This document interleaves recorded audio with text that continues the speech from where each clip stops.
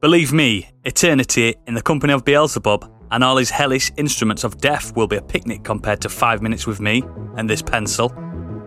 Jagaloons, jerks and variations thereupon. This is modern escapism.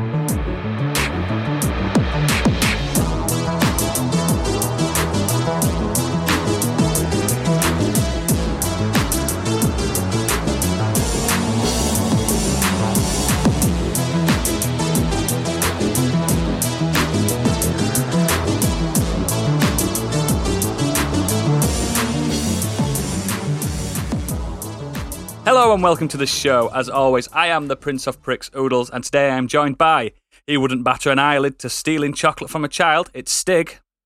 I wouldn't. Hello. Get too close and she'll put chewing gum in your hair. It's Candy Machine.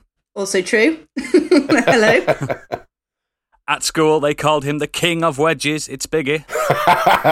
Hello. And finally, if we say he's a jerk, he'll just edit it out. It's Gadget. It's also true.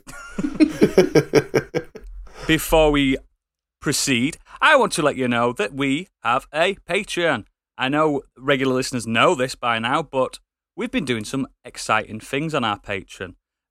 Me and Stig recently just dropped our first Loki spoiler cast. Lovely little 45-minute chatter about it weekly. We're going to do 6 of those. I enjoyed it. Did you, Stig? Yeah, I loved it. I loved doing stuff like that. Nice to get a bit nerdy. So please have watched most of the MCU and Loki before you listen to that episode. Yeah. It's a very low barrier to entry. Just Yeah. 22 films and 2 TV series. Well, Crack on, people. Come on. 3 TV series. Yeah, we do say this from the get-go. So if you carry on listening and you haven't watched stuff, be at your own peril. Absolutely. And obviously we have got Do Dragons Dream of Scorched Sheep on there now. Yeah. You will be ready for episode 2, I believe. If you're a patron, rather, by the time this comes out, episode 2 will already be up because that comes out a few days early on Patreon. Oh God, what a deal! What a deal! And I was spoiling you. Unbelievable. And episode 2 is a banger. Trust me, I'm on it. I remember it. You remember it? It was a month ago. Yeah, the patrons on there. I mean, mainly it's to support us, what we do, and to make this hobby become more of a substantial body of work. It helps the network thrive, and especially like Gadget doing 5-hour edits and Stig just becoming an editor overnight. It helps us all, and it keeps us striving for more exciting things. All the details are there in the show notes. So please help us. All right? We should get you on Comic Relief. I felt like I had to sign up for the Patreon for a second then. I was like, I mean, you can. You're going to get it back. But yeah, so as we do, without further ado, Gadget, what have you been up to? It hasn't been the most eventful of weeks, but I've got a couple of things I want to talk about. First of all, I want to give a shout out to a streamer, a very good friend of mine, and he's written into the pod a few times, One Line Derek. He recently came back to streaming recently, and he's just made affiliate. So I kind of wanted to signal boost him because his streams are a lot of fun. He's a really, really nice guy. He's got the most wild energy that I've ever seen of a streamer. And if you go in there and subscribe to him, he has a challenge thing where basically you get to give him a minute-long challenge. Oh. So I asked him, when I subscribed to him, I asked him to talk like Macho Man Randy Savage for a full minute while he was playing Mario Maker 2. Is he a Nintendo guy? He's a bit of everything guy, but yeah, he's been streaming a lot of Mario Maker recently. A lot of Switch games. I think when he first came back to streaming, the first thing I watched him play was Untitled Goose Game, and he just giggled his way throughout it. Lovely. So, he does stream at ungodly hours because he is American, so it's like 1 a.m. when I'm watching him stream, but everything gets uploaded to his YouTube anyway, so it's definitely worth watching him. He's a lot of fun, and he's a really lovely guy. Get on that, listeners. Get on it. I started listening to another D&D podcast because I ran out of Dungeons and Daddies. So I started this one called Severed Sons, which is, for people who are into D&D, that one is... unlike a lot of D&D podcasts I listen to, or the one we create, they're actually using a source book. They're not creating their own world for it. So they're playing through Rime of the Frost Maiden. which is a very famous D&D sourcebook. And I'm about 4 episodes into it, and so far I really rate it. I'll probably have more words to say about it further down the line, but give Severed Sons a listen. That's really good. Nice. I'm impressed you finished the Dungeons and Dads one. I'm way behind on that already, just because of time. He never takes his headphones off. No, I literally don't. My headphones are on me all the time. But yeah, I did in the space of a year, I did Dungeon Dads, and then in the space of 2.5 months, I did Dungeons and Daddies. Wow. Just because I love that shit so much. Wow. But the main thing I want to talk about was Stig and I played through Hivebusters, the Gears 5 DLC the other day. Yeah. With our good friend and serial essay writer, Deadbeat Punk. If you haven't played it before, it is DLC for Gears 5, which I've talked about on the pod before. It is short. It's like it took us 2.5 hours to get through the whole thing. It's a 3-player co-op adventure in the Gears universe, which I think is supposed to bridge the gap between Gears 5 and Gears 6. It takes you away from the kind of the normal kind of grey drudgery of most Gears of War environments and takes you to a tropical island. Story-wise, it's absolute bobbins. It's bullshit. It's silly, isn't it? Well, it's not that it's silly. It's that it's trying to tell a story that needs 7 hours in 3 hours. Like you start off with these 3 characters. They don't like each other very much at the start of it. The heel turn for them becoming brothers and doing the big within 3 hours. Yeah, within 3 hours. They become very close, and within the space of 3 hours, I'm just like, no. Like in the cutscene before the one where you said you're my brother, you hated each other. So it's just like us when we first started recording. Yeah, but it does some fun things. It's nice to have proper 3-player in it, because when you do you can do 3 players in the main Gears campaign, but 1 player's playing the support robot Jack. So you only ever have like was that 2 Stiggy by any chance? Because he was the one that was carrying you through the stream when I watched. Stig wasn't necessarily carrying us. We were all pulling our own weight, I think. I think depends on your point of view. Punk were carrying you all. Definitely was. Yeah, to be fair, Punk was carrying us, actually. No, it was a pretty much same all around. We all had died and got resurrected each. It wasn't like it was one person more than anyone else.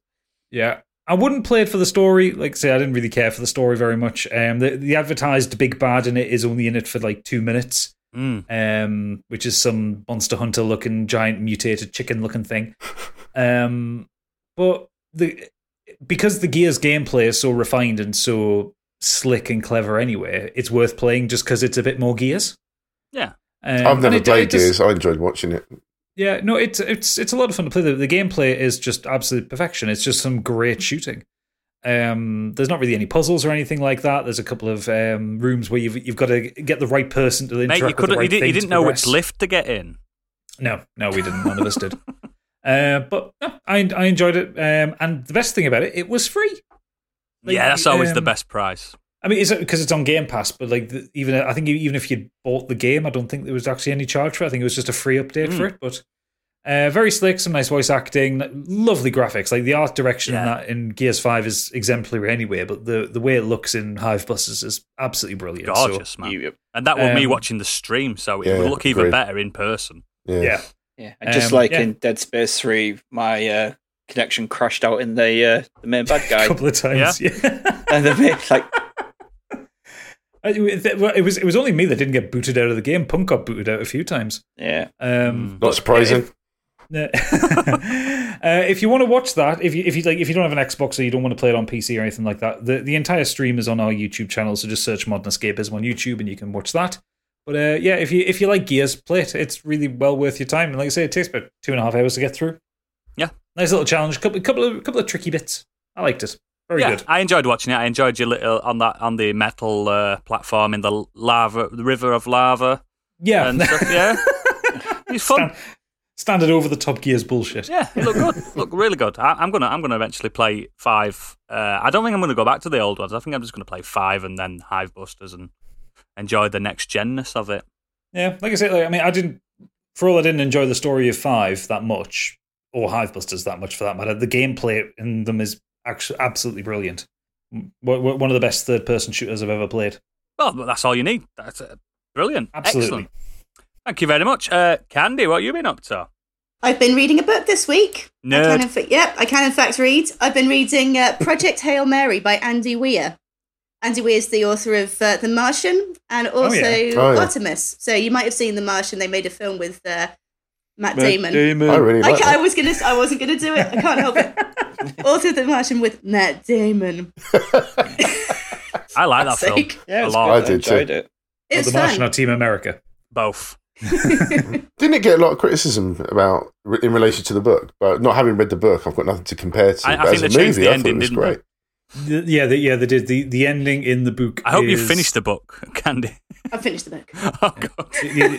The ending of The Martian makes a lot more sense the way it's done in the book than the way they do it in the film. In the film, they tried to give it a bit more of an emotional push, but it doesn't make sense in terms of the science. Oh.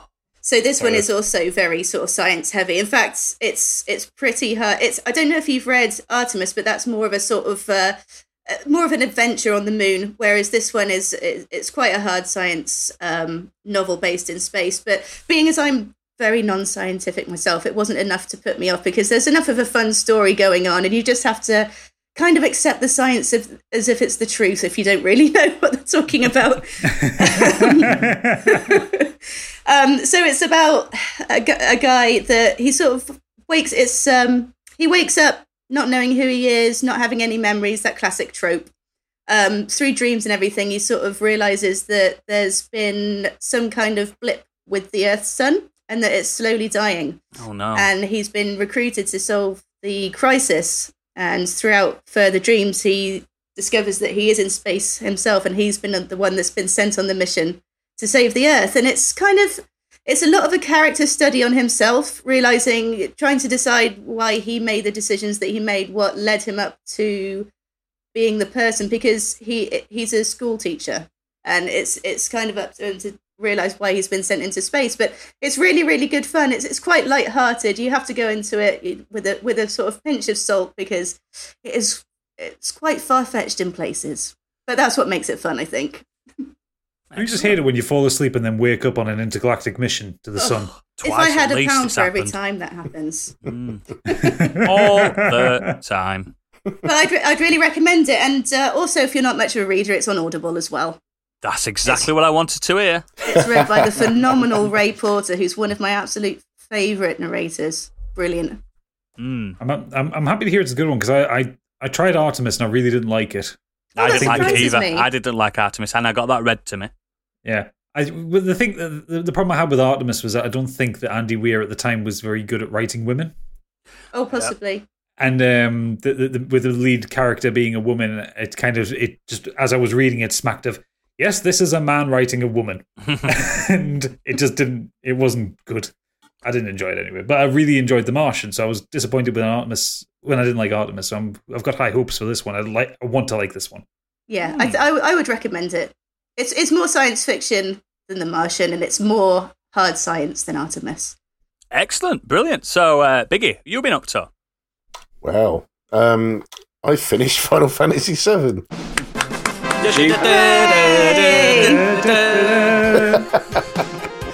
So yay! Finally got that off my plate. We didn't see it. I don't know. No one saw it. There's no evidence of it actually happening. Yeah. Yes, there is. He's got his trophies. He's got his trophies, yeah. It's there. But damn, wow. Sorry, what an anticlimactic end that was with the blue screen of death. The actual game isn't. It's a good ending. Yeah. But thank you to everyone that joined me on that. And apart from a few sound issues from the beginning, there were no sound issues. You weren't there listening was to sound us. Go into the settings and change settings. What? I was so thrown off by that happening, and not even considering that there was actually a sound option in that little menu in the config that I've been seeing for 24 years, which I've never touched. I couldn't understand. I was going in and out of the PlayStation menu. I was looking in the sound and settings. I was looking at the one that highlighted the game, but not actually in the game. And people not emailing me, they were texting me. My phone was ringing on WhatsApp. You were calling me. It was just ridiculous. I was like, what is going on? Mate, you had like 25 to 30 people watching that stream, and it was just a blue fucking screen. It was hilarious. It was brilliant. It couldn't have gone better, I don't think. It was a perfect ending. Yeah. For those who are watching who don't know what happened, there is a thing when you stream from the PlayStation where they put it in there, which allows developers to like block out scenes from being streamed or shared onto YouTube if you're doing it directly from the console. And it's the original idea was when they put the share stuff in there, it was to stop spoilers of a 25-year-old game. Yeah, so Square Enix had obviously put that functionality in for the ending cutscene. So we sat there watching Biggie do the final battle with Sephiroth with One Winged Angel playing in the background, one of the greatest songs Nobuo Uematsu's ever written. Ever. And as soon as Sephiroth goes down on us on the stream, it just goes blue.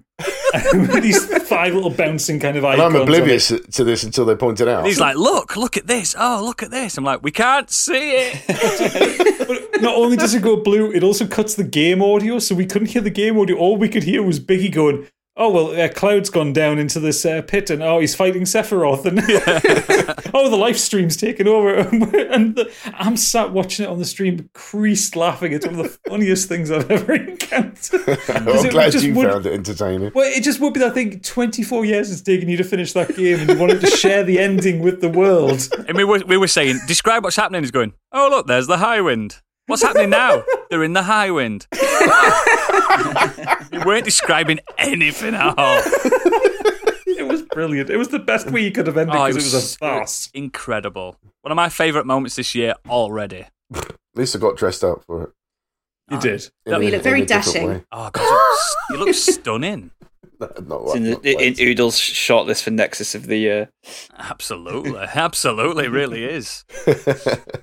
But yeah, that was just really nice having the support that was there for such a weird anticlimactic end. But yeah, it's done. I actually genuinely felt a bit numb after I'd finished that.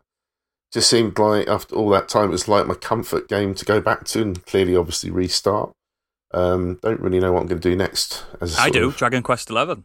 Well, yeah, I am actually playing that, so that might actually take over because that is quite an enjoyable game, to be fair. And it's longer. It's a good recommendation. Another 30 years later. Trust me. 48 years this time. It's almost triple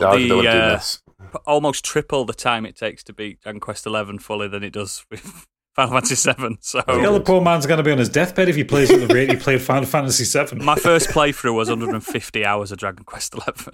Wow. And that's without platinum in it. So. Yeah, the other weird thing I wanted to quickly talk about was it's one of the only Marvel movies I haven't seen in the Marvel universe, and that was The Incredible Hulk, which just popped up randomly in my playlist, and I just thought, I'll go and watch that. What a weird That's film. a weird movie. Such a weird movie. The only thing that stuck out more than anything else was why on earth, what's that guy's name? Roth? Tim Roth. Why he is in that role, I just Abomination, don't get it. He doesn't come across as a soldier.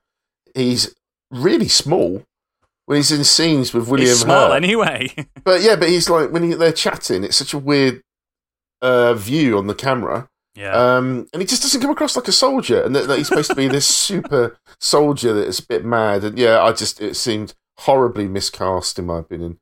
Isn't he basically playing his character from Lie to Me or something like that? Like, he's not really playing the character. He's playing his Tim Roth from Abomination. every Tim Roth film. Yep. And Angry Small Man. Yeah, just the people in the background seem to be better than the main performers. I wasn't a big fan of Edward Norton in that. Nobody was. On and off screen. But the Hulk was pretty good. I thought, considering it was like a 2008 movie, it kind of looked good. The battle scenes were quite good. The change when he changes at one point, it's better than Hulk. Yeah, that was another strange one. They've not really nailed the Hulk really until the Avengers. But we'll never see another Hulk film ever. I'm telling you now, we'll never see it. There's not a lot they can really do with it. No. But yeah, Tim Roth was just, I don't understand what he was doing in that film. Really odd. But yeah, excellent. That was it. Excellent. Stig, you've been doing, darling. I watched In the Heights this week. What is that? In the Heights is an adaptation of a Broadway stage play by Lin-Manuel Miranda. Hamilton now fame. It all adds up. So this tells the story of Usnavi, who is a bodega owner who has mixed feelings about closing his store and returning back to the Dominican Republic to restore his late father's beach bar, or staying in Washington Heights. It stars Anthony Ramos, who's also in Hamilton. Yep. Corey Hawkins, who played Dr. Dre in Straight Outta Compton. Oh, yeah.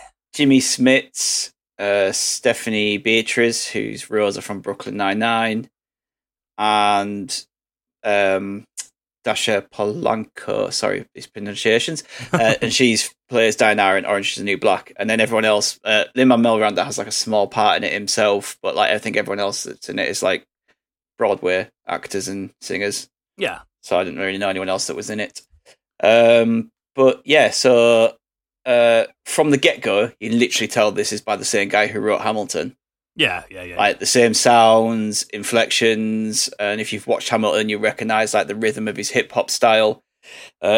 Obviously, it's less epic in its feel and it's grandioso than Hamilton. It's more of a traditional musical and kind of takes a lot of its sound influences from Central and South America.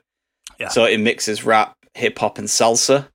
Oh, lovely. Yeah, it does it really well. Does it blend really well, like Oh, salsa yeah. and hip hop? Yeah, it's great. Oh, cool. Yeah, songs are brilliant. So it starts out with a proper banger of a tune, dance routine. So like, if you aren't into it by that point, then just don't bother. So it's like, if the first song doesn't get you, then nothing is. The rhythm doesn't get you. Yeah, basically, yeah. There's nothing relatively special about the plot at all. It just kind of he wrote There never it. is with musicals, though, is there? No, he kind of wrote it based on some of his own experiences living in that area when he was younger. So it just kind of follows the life of various characters, like connected by this close knit community. Yeah. So you have things like the stories around lost loves, failed dates, ambitions, lost business plights. Yeah. Salon girls and that. Then it throws a few bit of real world issues in there. So there's some stuff that touches on racism and like the dreamers of America, who are like undocumented immigrants. So it touches a bit on that as well. But yeah, I thought the characters were like, they felt real. Yeah, it's enjoyable to kind of be in their presence. The cast is brilliant. They're all really strong, all really good singers, actors and dancers. The pace of it never lets up. Like it's 2 hours and 20 minutes long, but it doesn't feel like that. It just kind of nips along at a really good pace. It's vibrant, like full of life throughout, and it does a really good job of kind of mixing the New York aesthetics with kind of South American influences as well. So you've got New York as the setting, but a lot of like the imagery you're kind of seeing and the colours and that clearly come directly from like South America. Oh. Some great tunes in there. Like I really, really, really like the ones where it's kind of like the whole cast together. The ensemble, yeah. Yeah, so there's about 4 of them that are like really good, and at one point it blends 2 of them together really well. So it's like the 2 separate songs, but they kind of come one after the other, and you don't really like. It doesn't feel like the way they kind of blend really well together. It's really good. Yeah, I really enjoyed it. It's not on the scale of Hamilton. Is it on Disney Plus?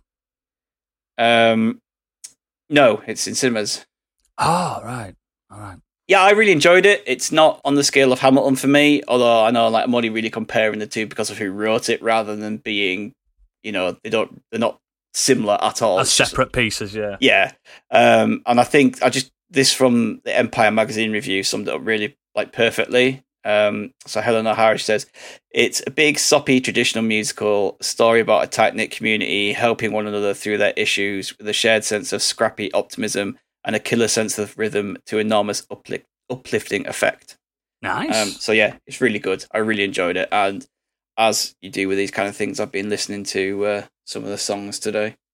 Yeah, that's always good when you can bring something from a musical and you're listening to it out of context, but it still brings you back. Yeah, you can actually get the music from the Broadway play and the film on Spotify. Oh, lovely. So the Broadway play, clearly Lin-Manuel Miranda played the lead part in that. Yeah, that's where he's from, isn't it? But he is not as good of a singer as Anthony Ramos at all. No. That's one thing about, as much as I love Lin-Manuel Miranda's like shows and his songs and his lyrics and everything, he's not actually a very good singer.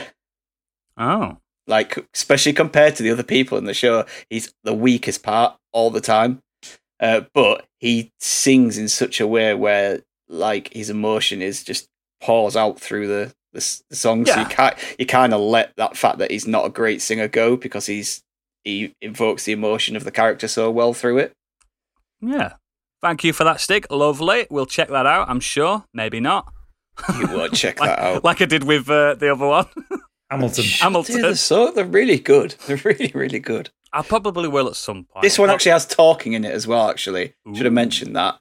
But it isn't just singing all the way through like Hamilton. There's actually like breaks for acting and talking and plot.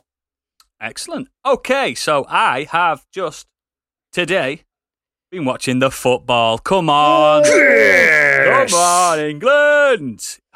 So, out. So, yes, we won Croatia 1-0.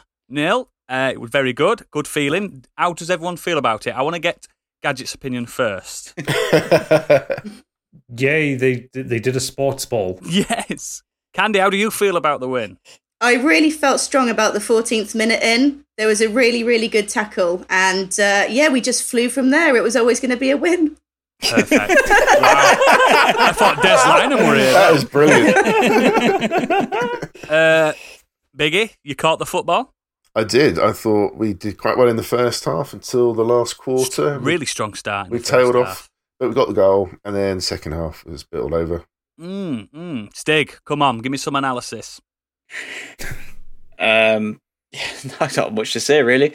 We should have had an extra goal, I think. Yeah, Foden was so unlucky to come off the post that. But we started very strong. But then we kind of it seemed like the heat got the better of us. Do you know what I mean? They seemed to come back into it in that first half, and it just kind of seemed to be a bit of a 50-50 until we scored. So we won. If it wasn't for our good boy Calvin Phillips assisting, good homegrown boy. Actually, I was surprised by that selection. From being honest, mate, he were all over it. I know he was brilliant, but he should have been man of the match. But give it to Sterling instead. Sterling. Oh, okay.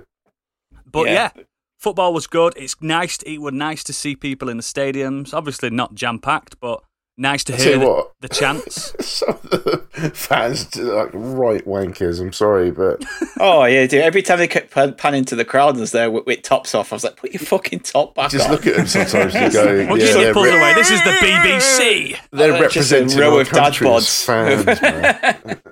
But yeah, I don't know. It felt good. It felt good to watch it. I had a few beers with it. Too many. I missed the goal. Did you? Yeah. Lovely. Well, lovely. In the room I was going to get a drink and I was chatting to my sister-in-law, and then it was a boring part of the game. My brother just came out of nowhere. But yeah, that's enough of football chat for now. But you'll get our weekly update, I'm sure. But good start. The inevitable one will be like, we got knocked out. Yeah. But the main thing I want to chat about is Sweet Tooth. It's a show I have been watching on Netflix. I am on episode 5. It only dropped, I think, other day. So, powering through it. Sweet Tooth is based on a Vertigo comic from a few years back. If you don't know the premise, basically, at some point, a global pandemic happened. Yay. And a lot of the population died from it. And something even stranger happened. Human-animal hybrids were born. Very strange-looking critters. Half armadillo, half human. All babies. All little babies. And then it cuts to a man and his baby escaping the pandemic, the riots and everything, into the wilderness to set up a life away from crumbling society. It turns out that man has got a hybrid baby. It's got antlers, and that's Gus, his son Gus. The first episode is basically how Gus is brought up by his lovely dad, played by is it Will Forte? I think his name is. Yeah, he's really good in it because he's the one that's like he's usually daft, isn't he? He's quite a comedic actor and stuff like that, but he's lovely in it. And yeah, it's really strong start. It's a bit like Fallout, Last of Us, Lion, Witch and the Wardrobe. That's a hell of a combination. Yeah, and Bambi. It is actually a family drama. I think it's rated 12. So I think the comic. I've not read the comics. I have not heard of it myself. It didn't last too long, if I remember. And the comics is a bit darker, a bit bloodier, but not ridiculous. It's not Judge Dredd. Do you know what I mean? It's not Spawn. But yeah, a really strong start from Netflix with this one. It looked gorgeous. I'm not expecting where it led to. I'm on episode 5 now, like I said, and it's starting to become a bit of a really cool road trip adventure without the roads. Dare I say, will it likely to avoid the coal of Netflix tendency to cut series just as they seem to be getting going? I don't know, because it's number 1 at the moment, but then again, new things tend to be number 1 for a little bit, don't they, on Netflix? Let's see what. But I think the Rotten Tomatoes score is pretty strong. Yeah, I was gonna say, let's see what that is, because that'll be a good indicator on Netflix. Can it? 98 critics, 91 audience. So yeah. I probably will get. Do you know what series. The main thing I really like about it is it's post-apocalyptic, but it's beautiful post-apocalyptic. There's no nuclear bombs hitting or anything like that. Nature has taken back.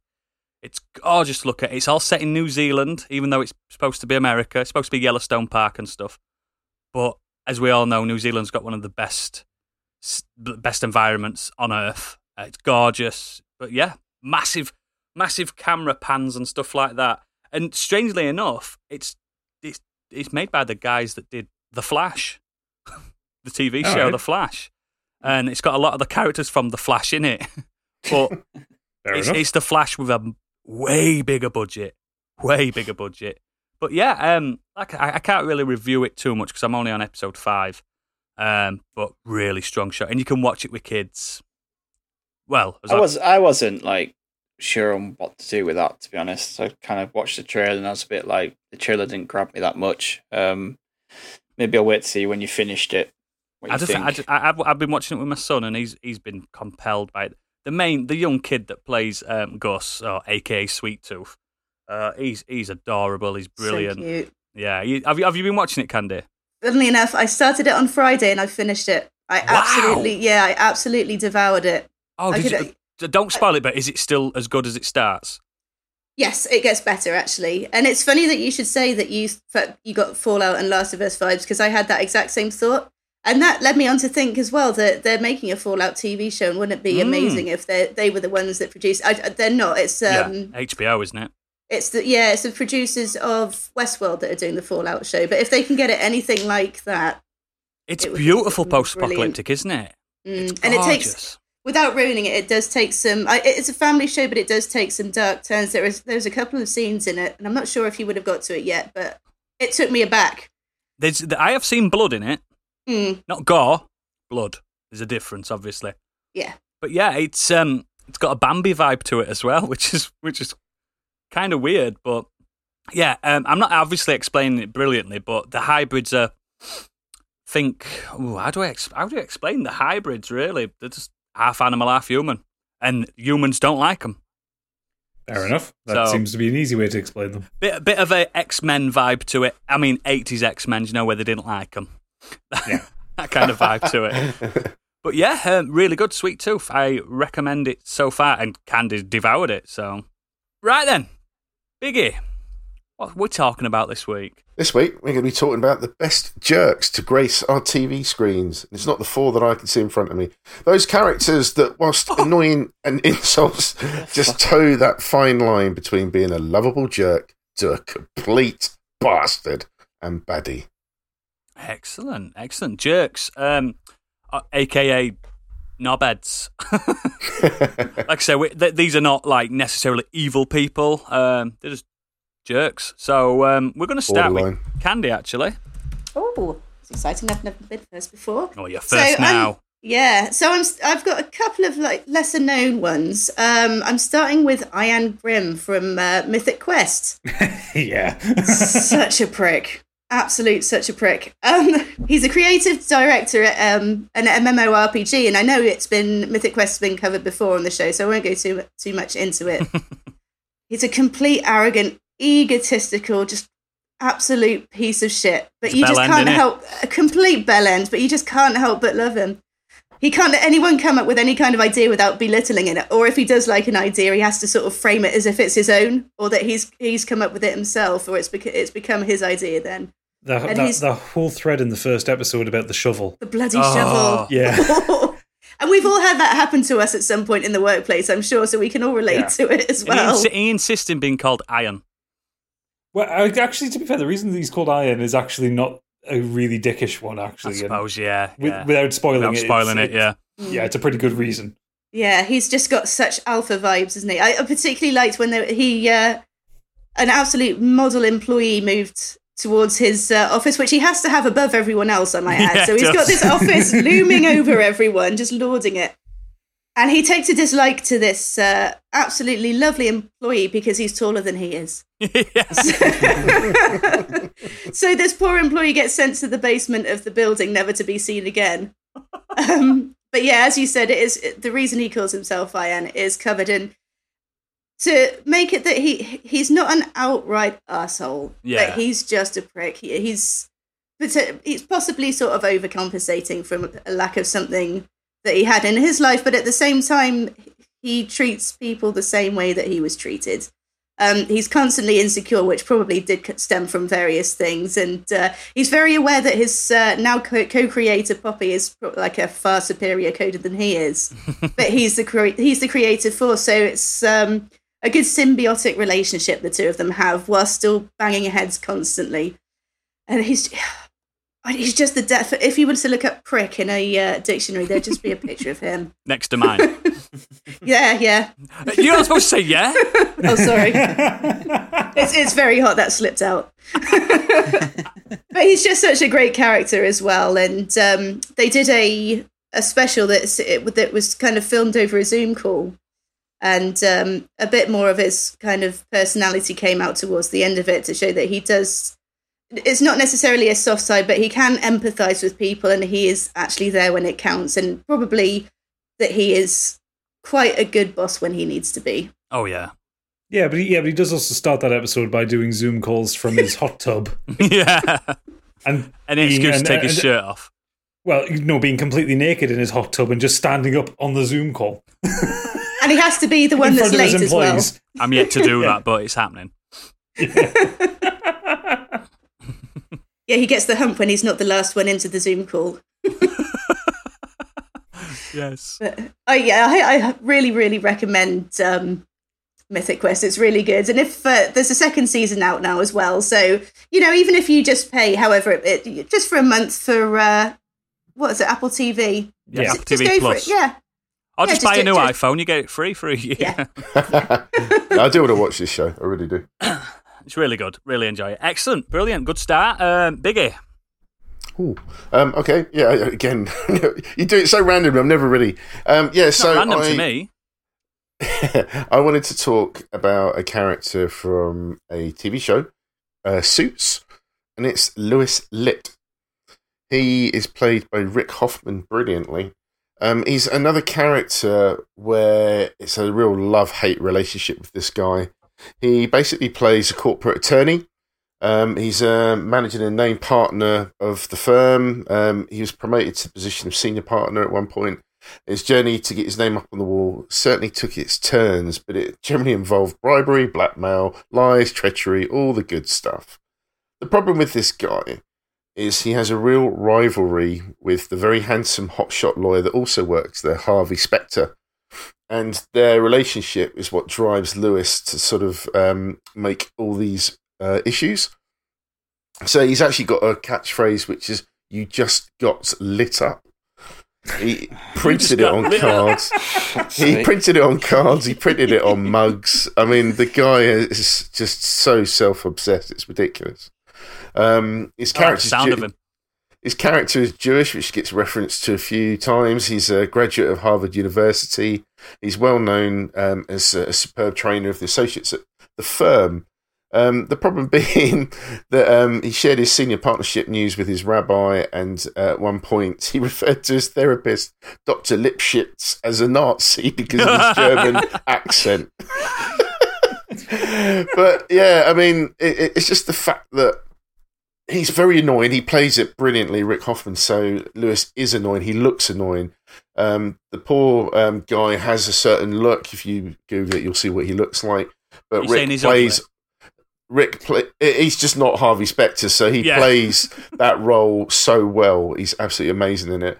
But it's a real love-hate relationship, as I mentioned. So what Lewis does is tries to overcompensate. He tries to always one-up Harvey, but Harvey always gets the better. And the fact that this rivalry drives Lewis to pretty much put the firm at risk at various times through the series, because he just tries his hardest to do things. He, for example, one person of the firm who owned the business was trying to do a dodgy deal behind everybody's back and trying to stop Harvey getting his name up. Lewis actually got blindsided by Daniel and ended up having to be almost the fall guy for all the financial dodginess, the corruption that was going on behind. And Lewis still voted for this guy instead of Harvey because he didn't want Harvey to get his name up, even though the guy just basically set him up for a fall. Lewis ends up basically revealing secrets to anybody in the firm that he knows will affect somebody else. Doesn't care how it will affect them, how it will hurt them. Any relationship he has with anybody will be ruined because of anything he reveals, but he will still do it to one-up somebody. But at some point during any of the seasons, Lewis somehow makes you sometimes feel sorry for him. That he almost feels like he's been bullied in his life, that he's not always had the best cards dealt to him. So there is a bit of sympathy for him at times, and then he goes and does something else. I was going to say he burns that sympathy pretty quickly. Very much so. It tends to happen, though, doesn't it, with these jerks? Somebody on Reddit described him as saying he wants to be loved, he needs to be loved, he's desperate for affection, he'll do anything to get it, he's viciously effective at his job, he says whatever comes to his mind, he's immature, he's spiteful, he tries to swagger around. I mean, that just kind of sums him up pretty much. It's really hard. Scarily. But it's the way that the role's played. It's beautifully done. And yeah, he's a great character in the show. But you sometimes you just get so wound up by what he does. I've never watched Suits, but when I see the trailer, I'm like, ooh. Suits is pretty good. I really enjoyed the first 4 seasons of it. And I know it's called Suits. I know it's exactly called the Suits, same. but they look fucking smart, them boys. They look They are. really It's good. It's a very sexy program. Yeah, they look But good. What got to me by the 4th season, I think, was literally the season would start with a case, something happened, and then everybody just walks into everybody else's office, slams down some paperwork, they pick it up, read it very quickly, and then one of them storms out, and that pretty much happens every episode. Yeah, it's just so weird. Yeah. After the kind of the 3rd season, the central conceit of the show has kind of run its course, and everyone's a bit too experienced. Like it was a perfect 3-season show, and they tried to push it to 6 seasons, and it's still going. I think work. It's up to 8 or 9 or something now. What? Yep, still going. How? Exactly. More suits to wear. Yeah. Nice show, but yeah, Lewis, man, he's a dick. If you're listening, Lewis, you're a dick. You fictional person. It should also be said the actor who plays him, you'll see him a lot in TV playing a dick. Yeah. Like he's one of those bit part actors that will come up and he'll play like. Yeah, it's not so much typecast, but he'll play a bit of a dickhead character in like I don't know, like the X-Files or CSI or something in the background. He has like that a face. Serial bit part actor. Yeah, he's playing on the fact that he has been born with this face that kind of annoys you in its own way. And I hate to say that because it works for him. Yeah, and that is it. That's it. He gets those roles. That's why. Excellent. Gadget, your first jerk. Jerk it, baby. That is definitely the title of the show. It's going to have to be. So the first one might be a slightly controversial choice because I know the entire world loves him, but I'm going to talk about Ron Swanson from Parks and Recreation. Oh no, he's a jerk. He's a lovable jerk. Yeah. He's still a massive arsehole. Oh, he's a prick. Yeah. He's a prick. If you worked with him, you'd fucking hate him. Oh, yeah. So Ron Swanson, for those who haven't seen Parks and Recreation, is he is one of the side characters, although he does have his own. He steals every scene. Goes on. Yeah, he steals every scene. It's played by Nick Offerman expertly. He is a slow talking, very calculating libertarian working for a local government in the US. He's a man who hates the government. Yeah. So as a result, literally does does his best to slow everything down. The things he enjoys are solitude, whiskey, meat, breakfast food, solitude, and generally annoying other people. He dislikes forms of affection. He dislikes personal relationships. He basically dislikes everything that's not exactly what he wants when he wants it. God, that's me. We're getting all his traits out today, aren't we, guys? Yeah. He does have a sweet side, but it kind of comes out reasonably rarely. He only really interacts with people to try and get one over on them. There is a wonderful series of episodes, probably the third season of Parks and Rec, where some auditors come in and start auditing the Pawnee government. Yeah, season 3. And they are basically proposing a lot of budget cuts because the government is massively over budget. And he giggles every single meeting.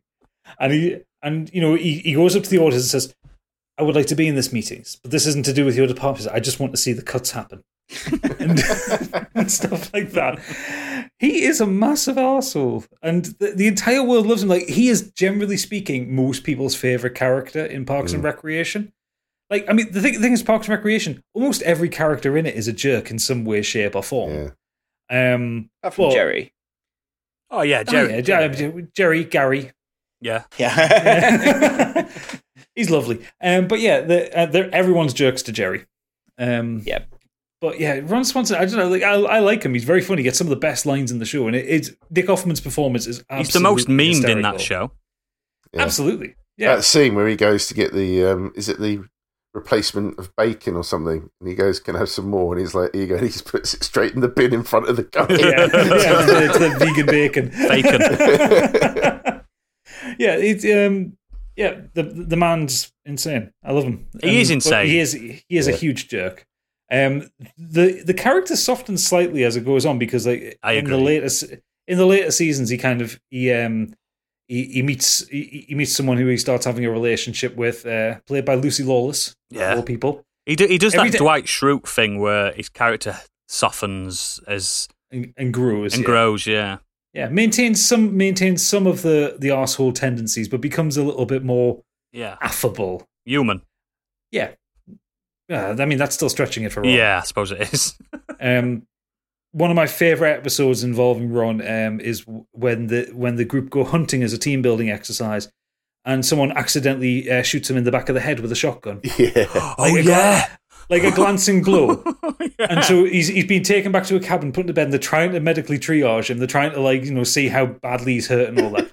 and all he wants is just his bottle of whiskey. Yeah. He says the nurse is saying to him, says, "You've been shot. You can't drink." "I will drink." He's not going out sober.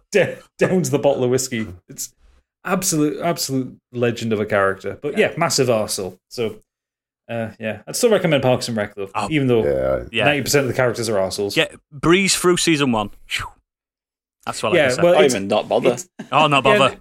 When me and Pip did a rewatch of it recently, we just didn't even bother with season 1. No. A little bit like when we rewatched The Office, we didn't bother with season 1. We just started both of them straight as season 2. Straight through. I think it's the curse with Greg Daniels. It is the Greg Daniels curse. Yeah, puts out these TV programs with unwatchable first seasons. I think it's because he doesn't know which characters are going to stick. That's how I see it. But yeah, great choice. Stig. Okay, my first option is Dr. Cox from Scrubs. Played by John C. McGinley. He is the attending physician and residency director of Sacred Heart. He is a man who hates himself, his colleagues, his partner, his boss, and pretty much everything. He even he tells JD that the best way to be a doctor is to be an island, and this man is the very definition of an island, and he has no time for people trying to invade it. He has this inflated self-esteem and grandiosity ranging from uncritical self-confidence to delusional sense of expertise. He's an insult machine. Like that's the best way I can kind of describe him. I know people like that. Yeah, his delivery is just perfect as well. It's like either from a one-liner or to the nicknames he comes up with, or like just long epic rants. he has this like intensified speech that's so rapid and like no one can ever interrupt him, where he's just focused. It's like a focus on self-amusement, and it's like non-stop talking regardless of the other person's participation or interest. So even if someone's like tuned out what he's saying, he's like, no, I'm going to get this out and I'm going to tell you what I think. And I just think McGinley just plays this part so well.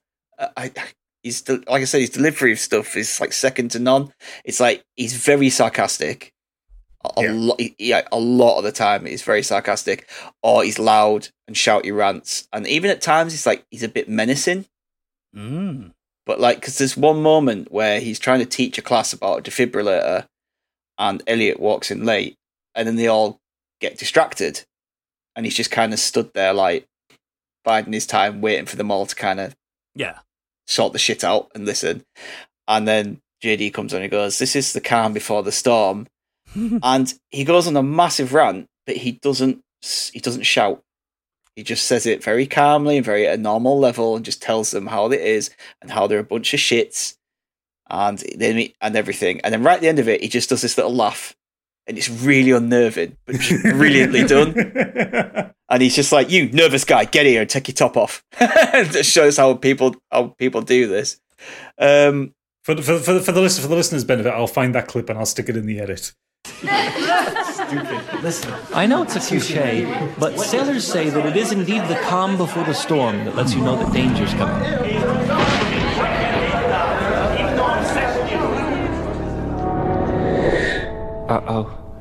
First off, let me just say thank you.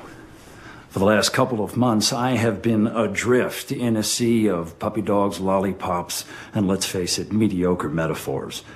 Luckily, you people were kind enough to piss all over learning a procedure that could determine whether some poor sucker lives or dies. And that reminded me of something that I wanted to remind you of. Because you see, I am accountable. I am accountable for the continuous, crashing, undeniable amateurism that you people drag into this hospital day in and day out. And believe you me when I tell you that the next time one of you perpetual disappointments doesn't even have the common decency to try and do better at something you supposedly do, I will go ahead and toss your sorry ass out of here in about 10 seconds, and then I will forget you forever in the next 5. Okay, nervous guy. Bring that nervous butt up here, lose the shirt. We're going to show these good people how this thing works. Nice tan there, champ. Thanks. Clear. Yeah, it's very good. But he has this really uncanny ability to finish someone off perfectly, and then walk away before they even have a chance to process what he said or like say anything back to him. I think, but he does it. He strays on that side of being really funny and not a bad person. So when you're watching him, you don't think this is an absolute bastard. What he says just makes you laugh. Well, it makes me laugh anyway. Yeah. Like I think this kind of sums him down as well. When I was kind of like looking, I was watching clips and everything for this, and I found this one of him where he comes in. I think it's right close to the start of Scrubs, and he's talking about why he took on the residency head. And he says, "Is it for the extra $4 a week, my paycheck, or a chance to finally make a difference in this godforsaken hellhole?" At which point, Elliot seems very impressed about, it's to make a difference. And he's like, "It's about the $4, trust me." Like, he cares more about getting $4 more than actually making a difference.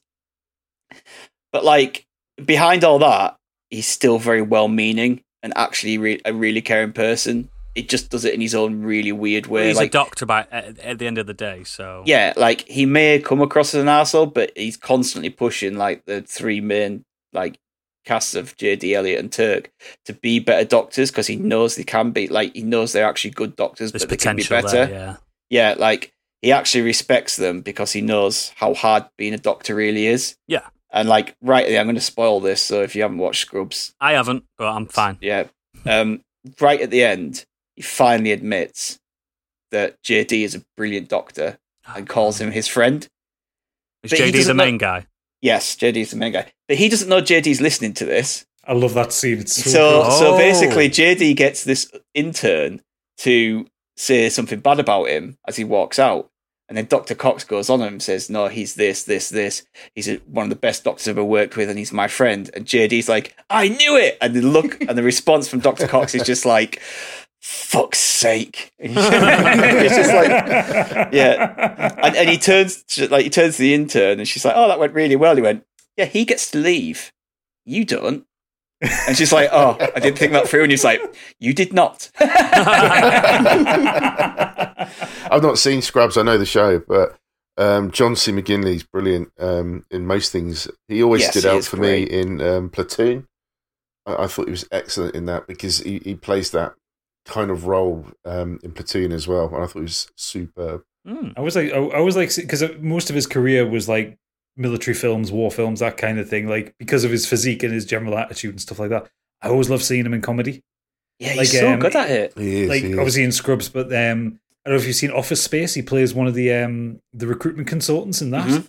In the still huge muscle-bound body that he's got, like strapped into a business suit, and he's so funny. Like the dialogue is amazingly quick, and he's got wonderful comic timing. Yeah, like I say with JD as well. Like there's this weird father-son relationship. Even though majority of his like more that JD is a dog and constantly goes back to him looking for approval. Yeah, and he kind of gives it in this weird way, but often insulting way as well. But like he even like he's such a jerk to JD that he even makes him into a verb. Like he says, "You've been wrong so many times that I'm not even going to say something's wrong anymore. I'm just going to say that it's a Dorian." So he just constantly refers to when everything's done someone wrong. He's like, "That's a Dorian," and you know something like that just really pains JD. But yeah, he's the only man in it that will stand up to Kelso, and that kind of shows how much he does actually care. So he's a dick to Kelso, like the head doctor, like the boss of the hospital. Yeah, but he's like I think that kind of shows that he's the voice that stands up for the other doctors. He might not be in charge, but he's the lead. Yeah, so he's a jerk, but he's funny and clever and ultimately well-meaning. And of course, he gave birth to the wrong meme. So, which I have seen. Yes. Yeah. Excellent, good pick. Now mine. I knew you guys were going to go full American, so I've gone English. My first one is Derek Edward Trotter, also known as Del Boy, from the 80s, 1981 to 1991 officially, show Only Fools and Horses. Now, for our American listeners, you may have never seen this. You may have, actually. It's probably I think it's been on BBC Worldwide a few times. Yeah, it's probably gone international. Only Fools and Horses has been ranked in like top 10 British sitcoms of all time, really. Due to its age, there are problematic things about it, but we're not talking about Lots of them. A lot of them, yeah. We're not talking about that today. We're mainly talking about the fact that Del Boy is a prick. Probably, out of all the cast in that show, he is the biggest jerk in that. He is quite a bad person. Even over Boise? Yeah, I think he is. He's worse. I think he's worse. I don't know. I'd say Boise's worse because Boise has nothing redeemable about it. No, I think Boise's more evil. I think it's a pure baddie. Yeah, he's just a pure baddie. So I know a lot of our listeners know exactly who he is. He's a wheeler dealer. He's the president of Trotters Independent Traders, and they live in a rundown part of, is it Peckham? Yep. It's Peckham, yeah, Peckham, in the Nelson Mandela House. Yeah, that's it. A block of flats. And they are quite poor people. As a family, there's Del Boy, Rodney, and Grandad, and later Grandad passes away, and it's Uncle Albert, but it's basically a very similar role. For a lot of the show, it's all set in this flat, this apartment, and it's just the absolute power of Sir David Jason and Nicholas Lyndhurst just bickering for a half an hour most episodes. It's quintessentially British. It's London, basically. It's very like a lot of the scenes he's down at the market selling hooky gear, what they call, which means like off the back of a lorry, just dodgy stuff like cheap Calvin Klein boxers, stuff like just weird, dodgy watches and stuff like that. But yeah, what I've done, rather than explain what Only Fools and Horses and why he's a prick, I've brought my favourite moments of his, or his most prickish moments. All right. So, one of the earliest exploits, he stole some lead from a building site, and it turned out to be a lead-lined fallout shelter. They put the fallout shelter on the top of a tower block. And yeah, that's one of my favourite moments. But yeah, he stole that from some builders. He went to Miami on holiday and was mistaken for a mafia boss, and they used him as a decoy. He then used the mafia boss for a better holiday.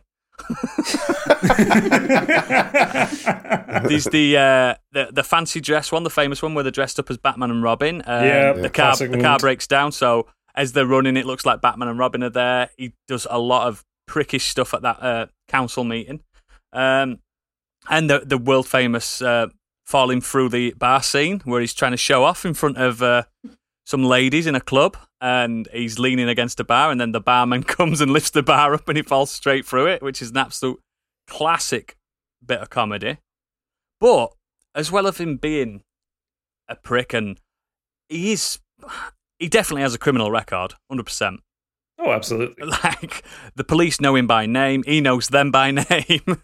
HMRC will be onto him. Yeah, that's supposed to be Inland Revenue back in those days. Inland Revenue, yeah. He'd probably never paid tax at all. Was it the one I always remember is where they're trying to make I think they're trying to make wine or something like that in the flat. Yeah. And you get to see where they've got the stills set up and all that, and everything's kind of brewed, and they go off to bed and all the bottles start exploding. Yeah. Because they've over fermented it. There's the Peckham Springs episode where they find a little bit of a water.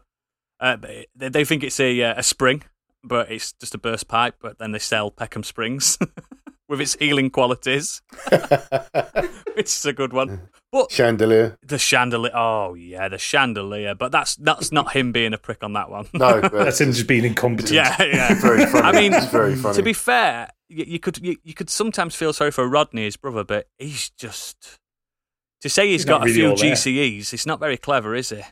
No, not very clever at all. But as much of him being a jerk, he is a consummate family man, and he would literally do anything for his brother. He's taken a beating a good few times for Rodney and his friends. But his sheer motivation is profit over decency, without a shadow of a doubt, and that's what really defines him as a jerk. If you asked him to hold on to £10 for you, you wouldn't see that £10 for a long time. You know what I mean? He's not trustworthy, but he's lovable. So yeah, that's my pick, Del Boy, Derek Trotter. Yeah. And now we'll move swiftly back to Candy. For my second pick, I've also gone English. Finally, this is a character based. This is a character from the BBC mockumentary This Country. It's Martin Mucklow. I don't know if you've seen This Country, but it stars Kerry and Curtin, who are cousins that they've grown up in this Cotswold village. Absolutely nothing happens, which I can relate to. And Martin Mucklow is Kerry, the main character's dad, and he's also played by her real life dad. All Kerry wants is a relationship. He's gone on. He's had more kids. He's not with Kerry's mum anymore. All Kerry wants is a relationship with her dad, and she just wants for nothing. She just wants him just to have a little bit of love, and he's just completely ignores her. He's also a serial peeper as well. So he was peeping in the 70s, he was peeping in the 80s, peeping in the 90s at Auntie Linda. He says he hates it. Little peeper. Absolute serial peeper. At one point in the show, he manipulates Kerry into actually going to prison for him. He's done some sort of dodgy deal, and because she just wants a bit of love, she wants a bit of attention, she wants to prove him right, she agrees to take the fall. And she says, "Okay, come on, Dad, let's go. Take me to the police station. I'll Take me away. take me away. I'll go and admit to everything. Take me to the police station. And he says, well, it's not really on my way home, Care. So he can't even take her to the police station. So she said that her final words to him before she says that she will take the rap for it is, "You do love me, don't you, Dad?" And he goes on to say, well, it's not about love, Kerry.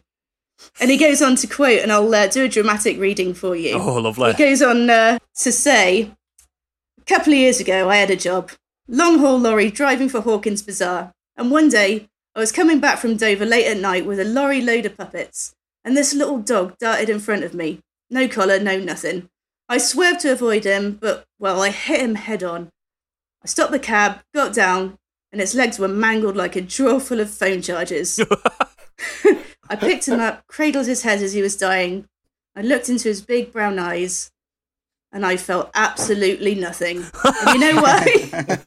You know why? Because I've got no empathy. Zilch, zero, nothing. 0 points, nothing." What a guy. What a guy. Absolute bellend. But the whole sort of story arc with Kerry is her just desperately wanting attention from her dad, taking the fall, going to prison for him. She actually does go to prison for him. Yeah. And realising that actually maybe he is a prick and maybe there's better people in her life that will look after her. There's one of the main characters is a vicar, and he sort of is more of a father figure to her and Curtin than either of them have got. But he's there's something just fucking funny about him. he is funny. I have seen a few episodes of this, and I enjoyed what I watched. It's a weird mockumentary style as well, isn't it? Yeah, it's brilliant. I don't think a lot of people have seen it. It's been out a long time. I know it was critically well liked. She famously turned up. I think it was possibly the BAFTAs wearing a Swindon Town dress. Yeah. Yeah, that was it. No, I haven't seen that. That's definitely gone past my radar. I'll check that out. Oh, you'll like it. Yeah, our generation growing up with just the beginnings of technology, but still going out to play and make dens and everything. And it's just them having never really properly got out of that phase. There's just nothing to do in this country town. Mm-hmm. It's funny, especially if you grew up with nothing to do. Absolutely. Excellent, great choice. And if you've not seen Our Country, go for it. Absolutely. Who are next? Biggie. Cut this out. It's Biggie. Biggie, you're next. Yeah, well, I've gone with again British. It's all come back. It's Good. Coming home. But yeah, I've picked somebody a bit obvious, and it is David Brent, the biggest jerk in history. And I don't know. I mean, we've all had that this, boss. Yeah, I've seen. I've been like him as well. What's frightening when you see a character like him? There's just little snippets that obviously Ricky Gervais has collected of people he knows, what he's observed, and when you actually recognise just a very small snippet of yourself in someone like that, it's just frightening. And he just delivers that character of David Brent just so well. It's a character that's utterly obsessed with pretty much just being liked by everybody he meets. That's all he kind of wants. He just wants to be the funny guy, the entertainer. He wants to be the best boss ever, and he's completely oblivious to the fact that he's not. He is obviously from The Office, in case anyone doesn't know who he is. But I mean, right from the very first episode, when he's interviewing a guy for the job as a forklift driver, the guy isn't even qualified. I can't he wants this guy to like him, so he goes out of his way to hire him, even though he's completely wrong for the job. It's the same episode where it ends up with a prank on Dawn, who is his real put-upon receptionist. This is the same receptionist that receives a fax. This is back in the days when faxes were still sent through. A fax about an important agenda about the meeting that he's about. He says, "Put it in the special filing cabinet." Put it in the special filing cabinet, and he goes, "What's that?" And he goes and chucks it in the bin. And then later on, he claims he's never received that fax in front of her. And Dawn points out it's the one that you screwed up and chucked in the bin. I mean, it's just he's just such a dick. It's untrue. My favourite episode myself is when the outside facilitator comes in to do the training, the team building day.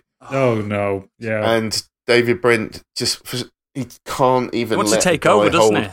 Yeah, he can't let a guy do a training session just for the simple fact that's what he's there for. He still doesn't want to be upstaged by anybody else. He does his utmost to take over that meeting to the point where it ends with David Brent leaving, going home and coming back with a guitar. Yeah. So that he can play some original songs that he wrote. About Princess Diana. Yeah. Princess Diana. It's just insane. And you just see this picture of this poor guy just sitting there, just shaking his head.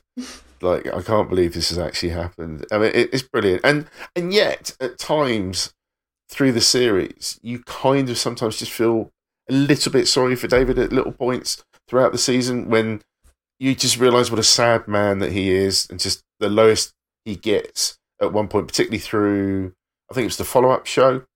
They did season 1 and 2 and they stopped. Then they did a Christmas show. And the film. Which, and they did a film. But there are little bits that you see about his life outside of the office once he gets fired. And again, how his life hasn't quite turned out the way he wanted. But yeah, maxing his credit cards out and stuff like that. Yeah. Falling asleep in a hotel room drunk, watching TV and things like that. But when he has his celebrity appearance in a nightclub, it's just, that is superbly done. Oh God, it's so good. And it is the beginning of that sort of cringe mockumentary. It was the first one I ever saw. The first one I ever saw. I actually caught The Office by accident. I turned it on and didn't even know what I was watching. I just thought, this is insane. I can't believe I'd never seen Ricky Gervais in my life, and I saw that. I was like, is this fucking real? Yeah, it definitely got me for a little while until I realised through that episode that this is this ain't real. Yeah, but he is. Did not twig when you got to the credits and it said Ricky Gervais as? Yeah. No, it's during that episode that I caught. It was just kind of like I actually thought I was watching a documentary until you just suddenly realised, this is way too much. It's very cleverly put together. It's very good at misleading you like that, because the thing is, most people who have worked in an office, like. Yep. I haven't known a David Brent, but I've definitely known a Tim and Dawn. I've known a Gareth. Yeah, totally. Very well observed. Like David Brent is possibly the most extreme version of the person that you work with. My old job, I worked with David Brent Jr. Absolutely. Yeah. Luckily, I was his boss, so that helped. I think I'm also lucky. I've never worked in sales. I think if you work in sales, you're more likely to encounter someone. Yes, it's hardcore, mate. It's proper hardcore. He's so observant of mannerisms as well, isn't he, Ricky Gervais? He just absolutely hits the nail on the head with everything. He literally looks at the camera more than anyone in that show. He wants the cameraman to be like, "Yeah, we get you." But he that's just it. He does that so well. And yes, I know it maybe got it. I don't know if it could have gone any further than that. I think maybe ending it when they did was right. But it's just like Joe says, just the way he looks at the camera, the little faces that he pulls are just superb. Oh, so good. But yeah, I just love. I love the show. And again, it maybe hasn't probably aged as well. Certainly hasn't hasn't seen it for a while, but there's a lot of humour in that show that I think will stand the time, and I'm glad that I've seen that. I love that show. Yeah, absolutely great pick. Gadget. So my next one, I was going to talk about someone else, but just when you mentioned about going British, I thought this one just popped into my head. Malcolm Tucker from The Thick of It. Fucking hell. He was on my shortlist. Wow. Oh. He's kind of an objective baddie, but like when I looked up his Wikipedia, he's marked as the anti-hero. Yeah, he's not a baddie, but he's not a goodie. No, so if you haven't seen The Thick of It, it is incredible. It's a parody satire mockumentary of life working for a political party. Yes. It's not really established who the political party is. It's kind of modelled on Labour in the 90s. Yeah, New Labour. And on New Labour. Malcolm Tucker is the kind of communications director, character heavily modelled on Alistair. Shit, I can't remember his surname. Campbell. Alistair Campbell, that's it, thank you. I don't know why that fell out of my head then. I had to drag it out then. Yeah, heavily modelled on him. For a programme on the BBC, I think he might have the most swear words. Yes. Ever written. Yeah. I think he broke a British TV record. Yeah. Yeah. He is universally feared by everybody working the party. And when I talk about government, it is actually proper government. So, like, the series starts with Chris Langham's character, who is an MP. Yeah. And his office is a shamble of shite. They're all completely ineffective at what they do. They all kind of bumble through PR crisis after PR crisis. And it's Malcolm Tucker that kind of wafts in from 10 Downing Street to tear them a new arsehole. And I suppose you could probably say he's like the British equivalent to Dr. Cox from Scrubs. Because it is, but without the caring. He doesn't care. All he wants all he wants is to push whatever the government's agenda is. He's a pure hot-blooded politician. Yeah, well, he's not a politician. Yeah, well, he's just playing politics. Yeah, playing politics. And it's kind of hard to describe. He's played expertly by Peter Capaldi. Peter Capaldi, like fucking Doctor Who, is just so good at he's good at everything. If you watch the Doctor Who seasons with Peter Capaldi, I know they're not the best ones, but like you have moments where he's caring and when he's aggressive and when he's happy and when he's sad and when he's upset. Malcolm Tucker is angry. It's just 100% angry all the time. He has 2 speeds, angry and angrier. Yeah. He does. And rather than just try to describe him, I've found a collection of his quotes. Perfect. Yes. I'm down for this. Can you do it in a Scottish accent? Fuck off, can I? You'll get him in a Geordie accent. I'll do. So the first one is, Terry, when I want your advice, I'll give you the special signal, which is me being sectioned under the Mental Health Act. That's the only one without swear words. Actually, no, sorry. The second one doesn't have swear words either. No, he's useless. He's absolutely useless. He's as useless as a marzipan dildo. Oh, God. Imagine. When describing a senior MP. Yeah. This guy's an epic fuck-up. He's so dense that light bends around him. That's fucking clever. I'd love to stop and chat to you, but I'd rather have type 2 diabetes. But my absolute favourite one from him, and this is a takedown, a proper takedown of a politician. And I had to go to BuzzFeed to find this one. That's how far I've had to look for to actually get this one. The dark web. Yeah. I've come across a lot of psychos, but none as fucking boring as you. I mean, you're a real boring fuck. I'm sorry, I know you disapprove of the swearing, so I'll sort that. You're a boring F*** cunt. A legend. And in fact, like this character, I mean, my entire family loves this character. I was talking to my mother about the thick of it the other day, and she rattled off one of her favourite quotes of his, which is when there's someone who wants to come into his office but isn't really sure about it. And he just snaps up to them and says, either come the fuck in or fuck the fuck off. Yeah. And the delivery of the lines from Peter Capaldi is just incredible because he just rattles off these swear words, these vicious barbs, these painful insults so easily and so quickly. He won loads of BAFTAs from that. Oh, he did, yeah. He won loads of awards. He got a lot of work out of it. Obviously, it was all written by Armando Iannucci, who is just a master at satire. Yep. Yeah. The man is incredible. And if you haven't seen Death of Stalin, see that because, again, that is fantastic political satire, but also fantastic direction on that one. And Russians with Yorkshire accents. Yeah, why not? Yeah. He helped create Alan Partridge as well. Yeah. Massive fan of him. Yeah, so, just seriously watch my only criticism of the thick of it itself, rather than Malcolm Tucker, is the first 2 seasons they do is they do that kind of mock documentary handheld shaky cam. Yeah. And the first 3 episodes of it, because there were lots of little short seasons of it, just whenever there was something big politically going on in the UK. You watch the first couple of series of it, it's really hard to watch. It's as if the cameraman's shocked by people shouting and that, and they're like shaking the cameras and stuff. I think what they're trying to do is they're trying to do that documentary style of like making sure the cameraman is as far out the way as possible. Yeah. Which you couldn't do with like The Office because The Office itself was small. Yeah. It's really shaky, and like by the later seasons, like especially when Chris Langham's character is dropped out of it, for very good reasons. When they change the focus and the focus becomes more about Malcolm than the actual politicians, the camera work kind of settles down a bit and it's a bit more watchable. So funny. And you know, and any time a character will just end a phone call to the Prime Minister by saying "fuckity bye." Yeah, if you don't want to watch it all, there's so many YouTube clips of him. It's so. And in a lot of cases, to get the most impact, you don't even need the context. No, not of at what all. He's saying of why he's insulting someone. Yeah. I was trying to find a quote where it's very similar to the other one where you said about the last one you said about I'll tone down the swearing. Where someone literally he's ranting like fuck, and some random guy just says like, "Can you tone down the swearing or something?" And he just basically walks and goes, "Okay, I'll turn down the swearing." "You fat fucking cunt!" And then just walks off. And I was just like watching it. I was like, "Bleh!" Like just spit my water out. I was just like, "Oh, he's not scared." Yeah. I was like, "Fuck me!" He's just like, yeah. He gets like really. "Oh yeah, okay." And then he just like shouts at him, and it's just walks guttural off. though, isn't it? It's almost like coming from a place subhuman.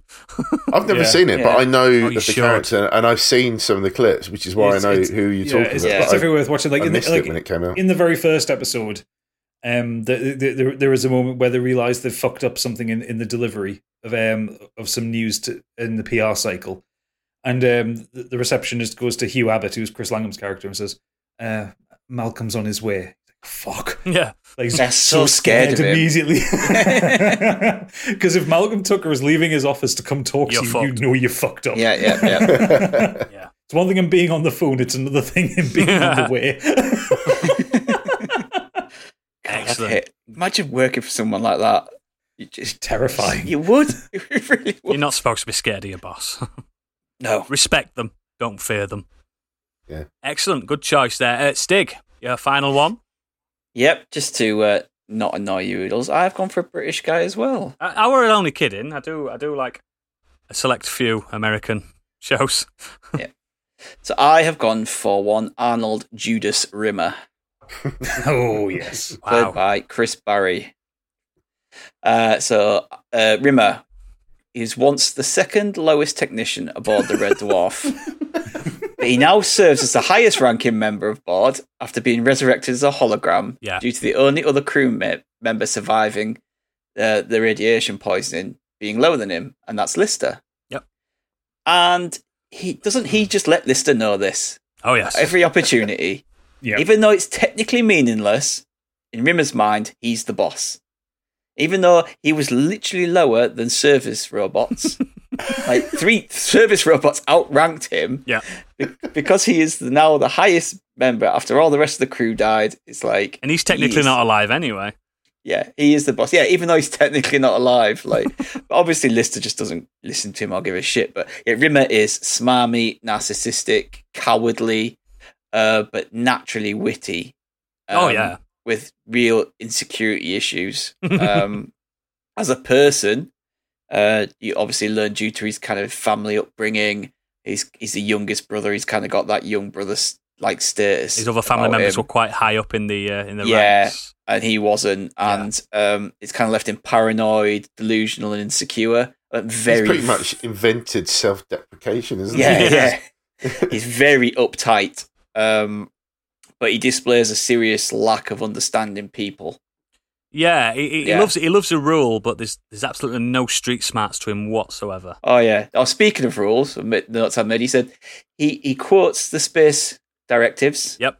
All the time, even though he always quotes them wrong. Yep. Just for some sense of legitimacy.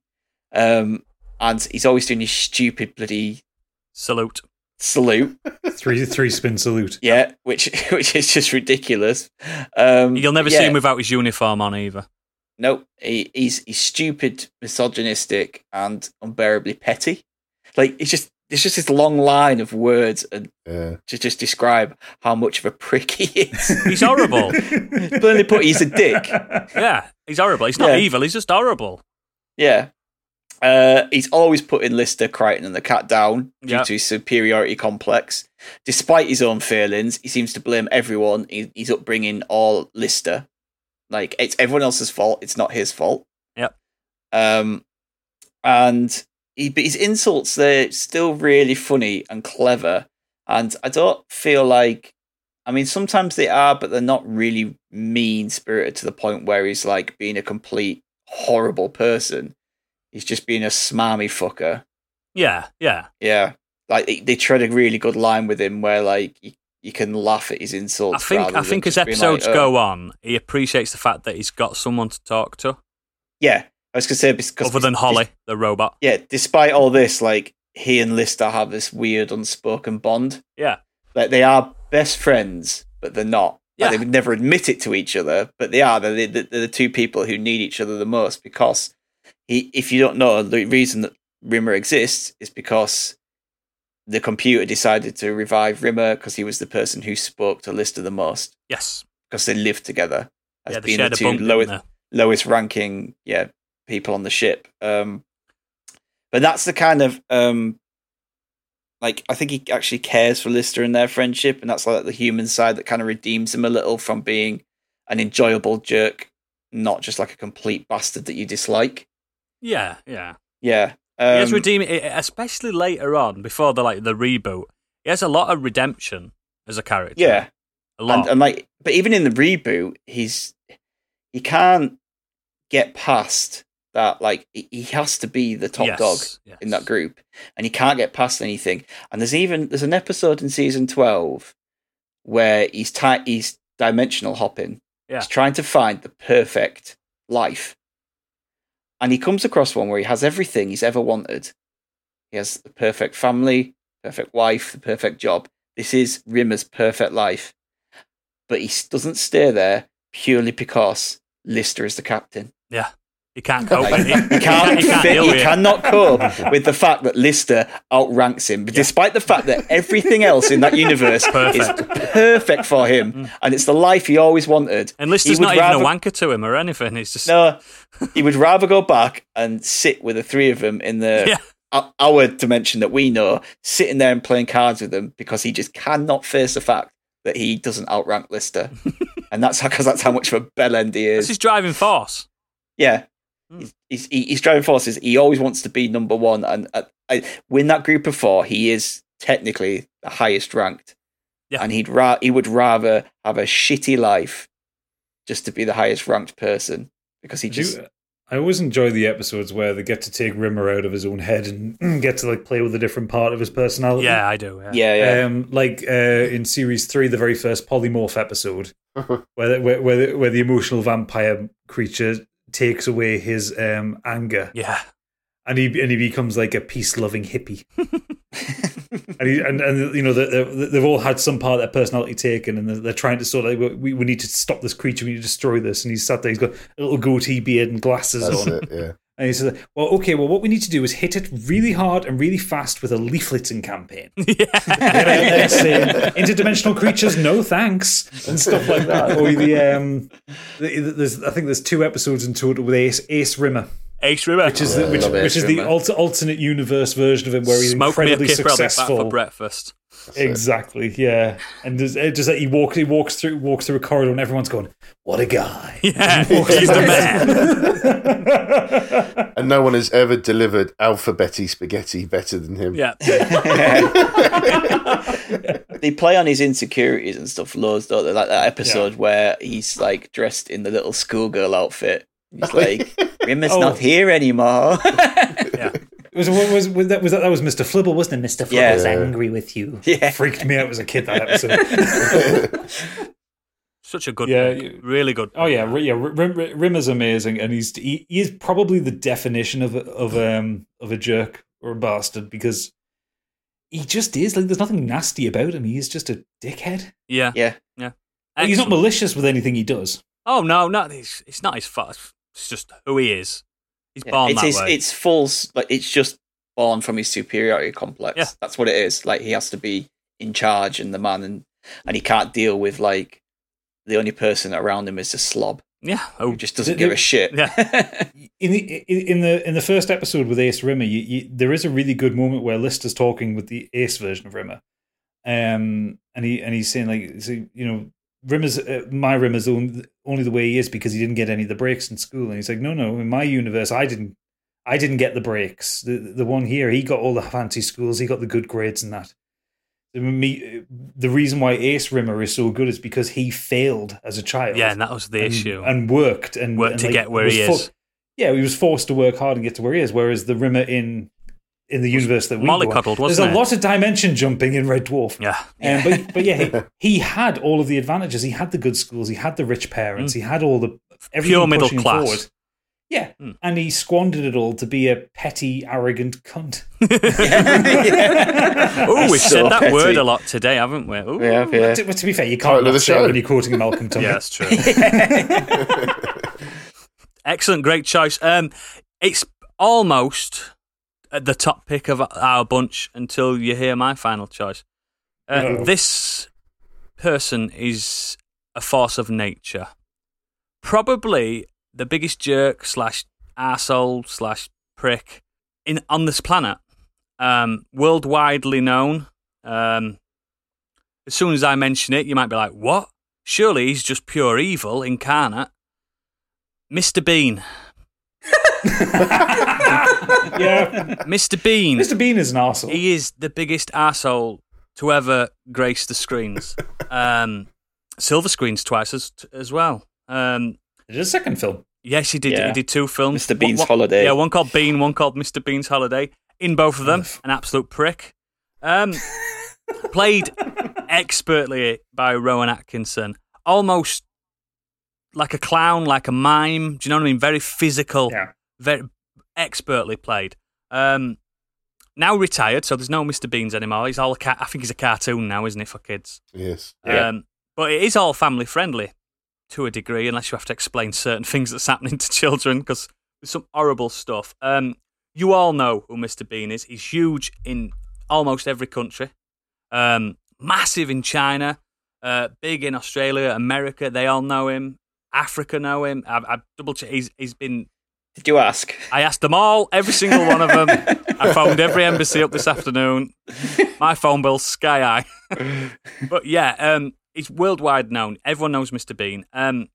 So rather than explain his nature, because we all know it, I've got a few of his jerkier moments, the worst things he's potentially ever done. So, very early on, he pretended to be a hairdresser. For what reason? Chaos. Just pure The chaos. hairdresser episode. It makes no sense. Why he does it? There's literally no explanation. And if you have got an explanation and you're listening to this, please write in. On the Christmas episode, he shuts the door on the kids singing Christmas carols. Go away. Gives it all that.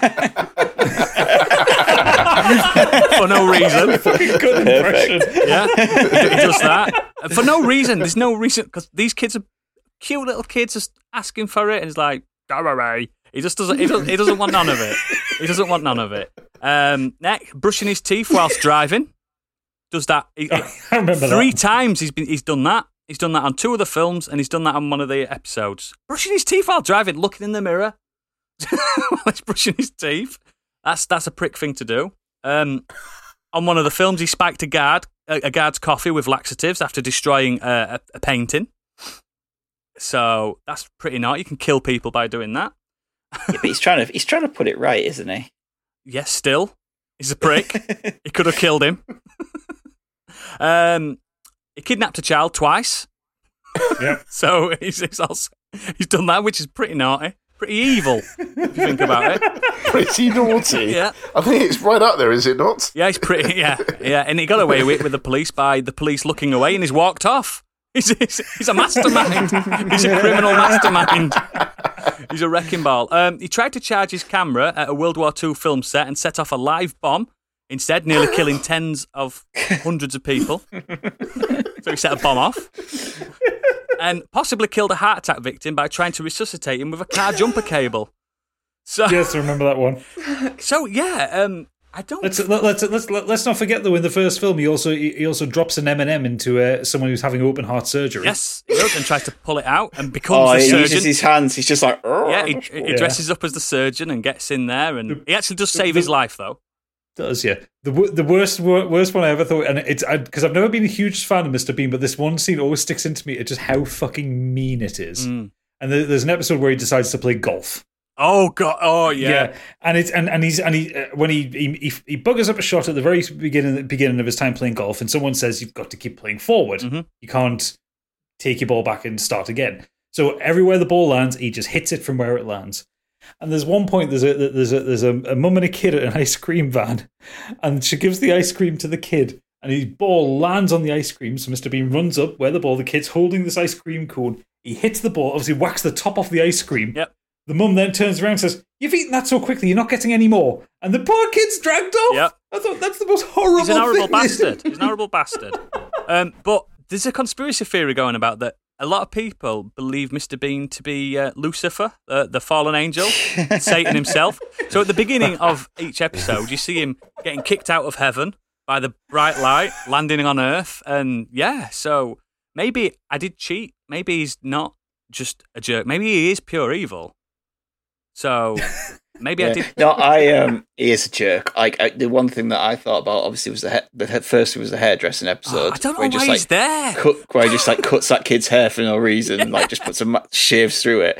And then the second one was the one where he goes on a date in the cinema. Oh, he's horrible. And he comes back with some popcorn. And like he's got this bag of popcorn, he's got this big bag of popcorn, and he reaches in and he passes over this tiny little one over to his date. And then he takes a bit out of it.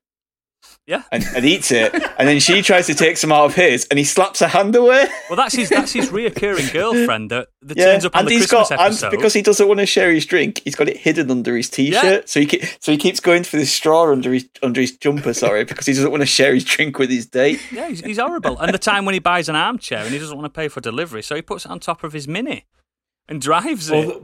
All the amount of Reliant Robin drivers that he nearly kills because he just randomly knocks them off the road. They always turn on the side, don't they? Yeah. That's a great joke, to be honest. Yeah. Didn't he headbutt the monarchy? I did, yes. He did, by accident. Well, he nearly killed his landlord when he was decorating by putting a firecracker in a paint can. Yeah.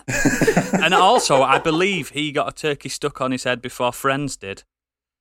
Yes. So several years before, in fact. They copied that, and that's why Friends is bad. But yeah, and as a lesson to learn from modern escapism this week, Friends is bad. So yeah, I just think Mr. Bean is the ultimate, the epitome of just being a jerk. Like I said, the conspiracies might be true. He might be Satan himself. But who knows? He's retired now. Maybe he's gone back to hell, where he belongs. But yeah, Mr. Bean. So that's us with our jerks. But I believe there's a big jerky sack right under your desk there. Gadget. Nice segue. Shake that jerky sack. Fucking hell. You've been waiting the whole recording to say that, haven't you? Okay, so in the mailbag this week, starting off with Wayne Her, the last ginger. Last ginger. How are we saying it? Ginger. For context, the biggest jerk was on my TV. It's a joke at Biggie, and he posted a picture of Biggie in his cloud getup from the Final Fantasy VII stream. And if you look on our Twitter, you will see that picture as well. Biggie, you look like a gorgeous little fuck boy. Oh, you are cute. You are cute. I loved it. Do you know what? I think he's calling you a jerk because you led us all into that stream and then we had to sit and watch a blue screen. You know, you messaged me just after 9:30 because that's when I said I was coming on. You said, like, everybody's waiting for you. Yeah. I was literally putting that get up on. With the bike helmet. Because the hair was getting in my eyes. Literally, as I was about to hit the button for broadcasting, I flipped my head back, my wig shot off. So I had to run over and get it. Maybe you're that's why I was Mr. late. Bean. Maybe he's been reincarnated into your body. But yeah, that's why I was late by a couple of minutes because I was like, oh, for fuck's sake. Lee Davies at Leroy Francisco on Twitter says, everybody in It's Always Sunny in Philadelphia is a total arsehole. But I think Dennis Reynolds takes the crown. He's a complete psychopath, narcissistic, and possibly a sexual predator. There's no possibility about it. Yeah. Over the 10 plus years of the show, the character's really developed a truly terrifying monster, but we always have to remember that he is a 5-star man and a golden god. Yes, we do. I'm just making my way through that show. Yeah, man. I'm slowly getting through it as well. The more I watch it, the more I enjoy it. Yeah, it's a. I know a lot of people who've not liked it when they've started watching it, then gotten into it. I kind of think it's like Stockholm syndrome of TV. Yeah, you watch enough of it, you end up loving it. I'm on the seasons now where it's not in the 4.3 format, so I've gone to widescreen now. It's getting it. So you'll have passed Fat Mac, will you? Yeah. Oh, yeah. I enjoyed that. Really.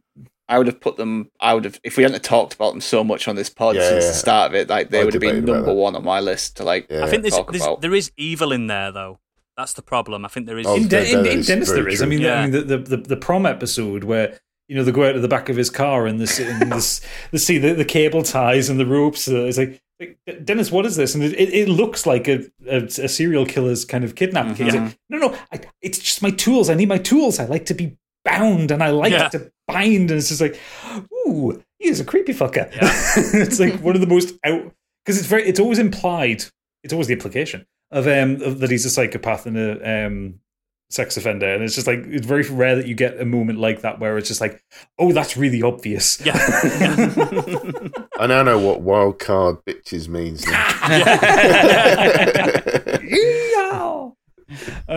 President Weevil at Pres Weevil says, has to be Blackadder for me. Intelligent, scheming, devious, sarky as fuck, and interested in one thing only, saving his own arse. Yeah. And yet at the same time you can't help admiring his balls. Yeah. He's so cunning. You could pin a tail on him and call him a fox. Yeah. And if anyone has never seen Blackadder, you're an idiot. Go watch it. Yeah. He's not like that in the first series, though, is he? He's a proper sniveler. No, It's completely different. It's flipped around in the first season, but he's like the sniveling, conniving, horrible little toad, and Baldrick is the clever one. Yes. It would never have worked. They flipped it over. if it kept going that way. But they're all canonically relatives, so it just happens. The great entrance episode to watch would be the one with the Bishop of Bath and Wells. 100%. 100%. Absolute psychopath. The Recasted podcast said he posted a picture of Dr. Gregory House. Highly intelligent and you're not a jerk if you're being honest. He doesn't like humans, does he? I never watched House. He treats the cases as puzzles rather than helping people, but he has an arc. He has an arc. So the only thing I know from House is just that Family Guy thing where he just keeps going House. House is good. There was just too many House. Yes. The best thing I ever saw with House is that it's in one of the later seasons, because I watched it all and I love it. It's a great show. But the whole point of the series is that he's a doctor that specializes in working out weird diseases. Really weird. And he has his own department called Diagnostic Medicine. Yeah. That's where it is. And they have like unlimited budget to do whatever they want to try and work out what these weird diseases are. And it's definitely never lupus. No. And there was one point where he's explaining what he does to like an auditor or something like that. He says, so you're a doctor? He says, well, no, what I do is the cases come in and we have to then spend the time, we have to work out what's going on, we have to cure them. He says, so you're a doctor? Like, why do you have a special department for this? You're a doctor. And he completely stumped because he can't explain why his department is special. Yeah. It's good, but I think there's too much House. Yeah, I agree. Also adding to that, at the Teacup Goblin, CJ Upson has said it has to be Dr. House. Hugh Laurie just inhabited the role. A wonderful journey discovering being right is not always the most important thing. Among the addictions and general assaults and sexual harassment stuff. Yeah. And a bad accent. Did not like it. I've forgotten his best. You say that, but Americans did not know he was English, so they seem to be fooled. The fact that they didn't know Hugh Laurie is just a shock. Yeah, but they didn't know he was English. That's the. It took me a long time when I first watched House to he's not Prince George. He's not Prince George. Yeah, that's what I mean. That's what I mean. Terrestrial Extras, he took exception to the thumbnail that we put out on Twitter about this one, saying the Modern Escapism thumbnail needs adjusting to add Cersei Lannister, which I don't think she counts because she is actually a baddie. Evil. She's pure evil. And Ross from Friends. Evil. No. Pure evil. He says, yes, David Brent is the king of the jerks, but Arnold Rimmer would be my favourite because he's easier to watch and less close to any real person. Such a smeg heat. See, I suggested Ross from Friends and he just ignored me. You'll have to speak to our art department. Yeah. He says, what should I put in it? I said, try Ross from Friends, and then just puts Chandler in. Chandelier. I was like, did he just put no, Dr. Chandler Bong. Yeah, he won't get that. I don't know what that means. It's one of the favourite gags of anyone who's ever watched it. From what I've watched of Friends, Chandelier is the biggest idiot in there. He's just a jerk. Ben at XBen Blaster X has said, Dr. Cox's got to be my favourite TV arsehole. He treats everyone, including himself, like trash, talks down to everyone, rude, obnoxious, but still hilarious at the same time. And deep down, he's just doing his best to help all these junior doctors survive. Which is basically what Stig said. He's got a lot of votes today as Dr. Cox. Just a lot quicker than me. It's a Fandom Thing podcast at Fandom Thing Pod on Twitter. Says Brian Kinney from Queer as Folk. I'll agree with that one. Yeah. He can be a major jerk, but he grows a lot throughout the show and is actually a very giving character underneath it all. Good. I've had a lot of podcasts talking to us this week because the Sounds Creepy podcast, Sounds Creepy Pod on Twitter, That's creepy. says Niles from The Nanny is the best TV jerk in my opinion. He's an equal arsehole to all, sharp as a knife and sly as a fox. Can't look away. Also, Mr. Burns from The Simpsons. Not sure if he counts because he's Evil. already the villain, but he is a delight. He's evil. If you haven't watched The Nanny, Niles plays the Niles is the butler for the household, and he's an acerbic cunt. I don't know what the nanny is. I've never. It's a 90s sitcom starring Fran Drescher where she plays a nanny to a rich family. Oh. And it has the trappings of a 90s sitcom. Like, it's got that look of like the Fresh Prince of Bel-Air and like that kind of thing. It was like one of those NBC sitcoms at the time. Yeah. It still actually holds up to a point. It's really funny. There's some problematic stuff in it, as There is in everything. sitcoms are want to have. But yeah, it is worth watching. It's really good. Dan, a tree smurf. Sorry, Stig just punched his microphone there. He's angry. He's mad that he's never seen He's The such a Nanny. jerk. Dan, a tree Bit smurf, early. says, one for Stig here mainly. The wrestler Chris Jericho has got to be one of the greatest all-time jerks, or heels if I'm using the proper term. Mm-hmm. He had a huge career and constantly reinvented himself, but his most entertaining roles are usually when he's being arrogant, clueless, obnoxious, or daft. My favourite phase was the list of Jericho, which built up so perfectly over the space of a year to him eventually becoming a sympathetic good guy. Stig, elucidate for us, what is the list of Jericho? Yeah, so Chris Jericho was close to being, well, he's on my shortlist for this. But, wrestling, I can't talk about it too much. Wrestling. The list of Jericho is basically that anyone, it just kind of came out from nowhere where someone said something to him once and it pissed him off. And he just went, "You just made the list." And it was like, a list of what? And it was just like, and then eventually got to the point where he had like a clipboard and a board. And it was just that anyone that pissed him off, he'd be like, "You made the list." And he'd like write the name on the list of like, "You have pissed me off. You are on my list." But then obviously people like started to enjoy it so much. So like it kind of turned him more into a good guy. As is the one in wrestling is if something gets over and is really funny, it's hard for a bad guy to kind of carry that on because everyone just enjoys it. So basically got to the point where he'd build it up. Someone would say something, he went, "You know what? You know what's going to happen, don't you?" And the crowd kind of like, yeah. And it's like, the list. "You just made the list." And everyone's like, yeah. Wrestling fans are really easy to please. He also did the biggest jerk Oh, move. no, as well. they're not. No, they are not. He did the biggest jerk move by starting a really bad band. Go on wrestling Twitter and you will find out that wrestling fans are not easy to please. Wrestling Twitter. Yeah, Well, people just like wrestling people fans. talking on about Oh, Twitter. wrestling. right, I thought there was like There's a no dedicated WWE wrestling Twitter. Twitter. No, just a community of wrestling. Oh, yeah. Don't give Vince McMahon ideas. If he can make money from it, he will. Yeah. www.twitter.com. Yeah. The list of Jericho basically became that Bart Simpson meme of "say the line." Right, okay. Fair So, enough. I reckon we should start an ME list. You're on it. The We Needed Roads podcast at Needed Roads. I'm assuming that's a Back to the Future thing. It better be. it is, yeah. They posted a GIF of Gob Bluth from Arrested Job Development. Bluth. I knew you'd get that wrong. I've never seen it, so I wouldn't know. Joe. You've never seen it. He loves Blue Man Group. Oh, you love very Arrested funny. Development. I thought Yeah, it yeah. was I right up your probably would. street. It's one of those gaps in my watching time. I did think about it and I put it in there and I went, no, surely he's watched it, so he'll know I know it's Joe. Yeah, Joe Bluth is horrendous. He's a pure joke. Then again, all of the Bluths are. I'm going to say it. Yeah, The whole he's family not are. alone. The whole family are just jerks. Even George Michael. Yeah, Bit of a yeah. jerk, they're- Not Did the he just singer. not have enough faith. No. Yeah. The son of Michael Cera is called George Michael. All right, okay. Jenna Stannis at Abducted Cow says, Walter White, he's not an awful person without redeeming features. What? Sometimes he seems to really care and give a crap. And seeing the perennial victim stand up to the bullies is fun, but obviously his arc takes him way too far along that line. Mm-hmm. I say cross that line way early. I've said this before. I was sympathetic to him first time round. Not all by the end, no. But when I watched it the second time round, I was like, yeah, I viewed him very differently second time. Yeah, round. we've had this discussion. I genuinely think he's just a baddie. Last up for this week, we have Nimrod Hicks. Dear more often than not enthralling.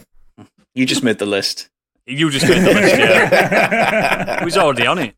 Well, I think that one's a compliment, actually. More often than not, enthralling. Yeah, that's a compliment, that Should one. be always Is it? enthralling. Well, he's still on the list anyway for the other ones.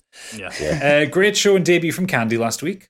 Oh, I thank found you. myself shouting at the speaker, "It's Rage Against the Machine, not Rise. How is no one picking Stig up on this?" Until I Googled and found a band I'd never heard of. I felt like a proper Nimrod. As against.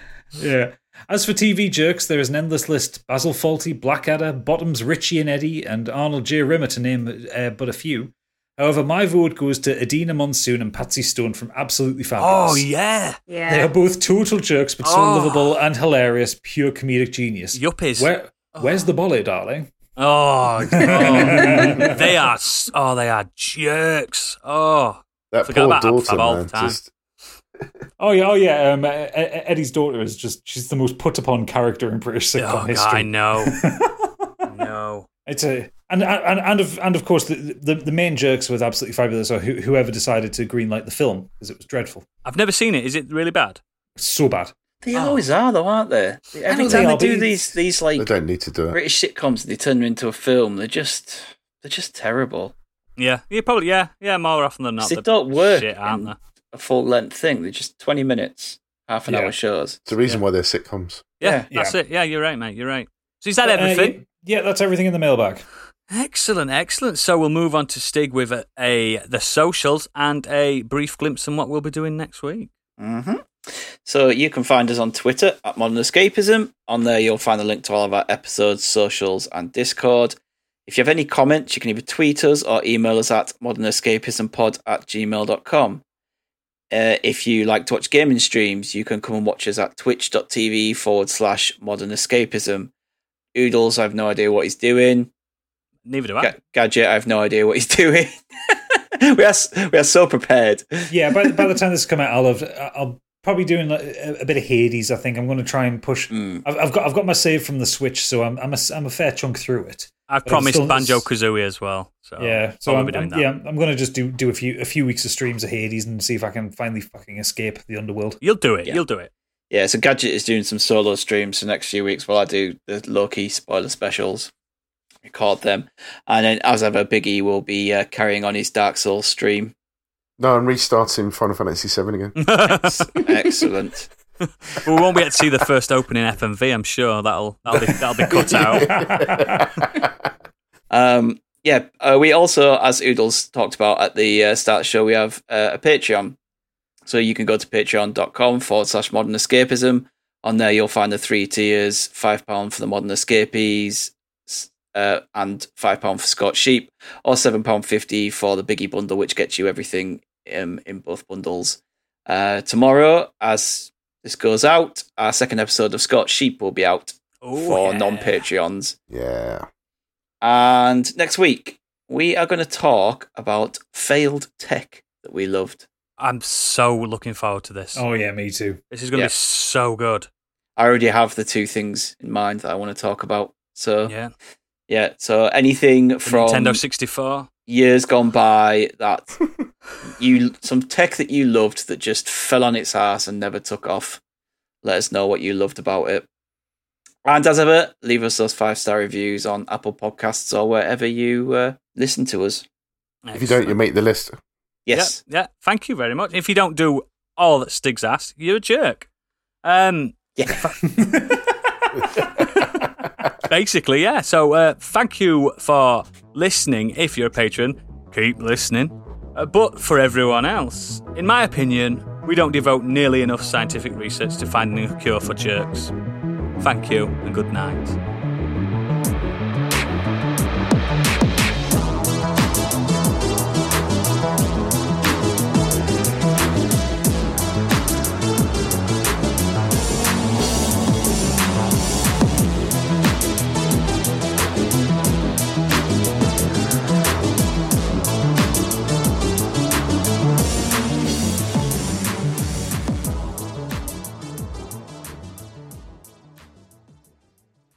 Do you know what? I was honestly expecting a message saying, Mr. Bean's my ex. One of the few that isn't. He'd have destroyed you. You'd have been dead. Yeah, I wouldn't shag Bean.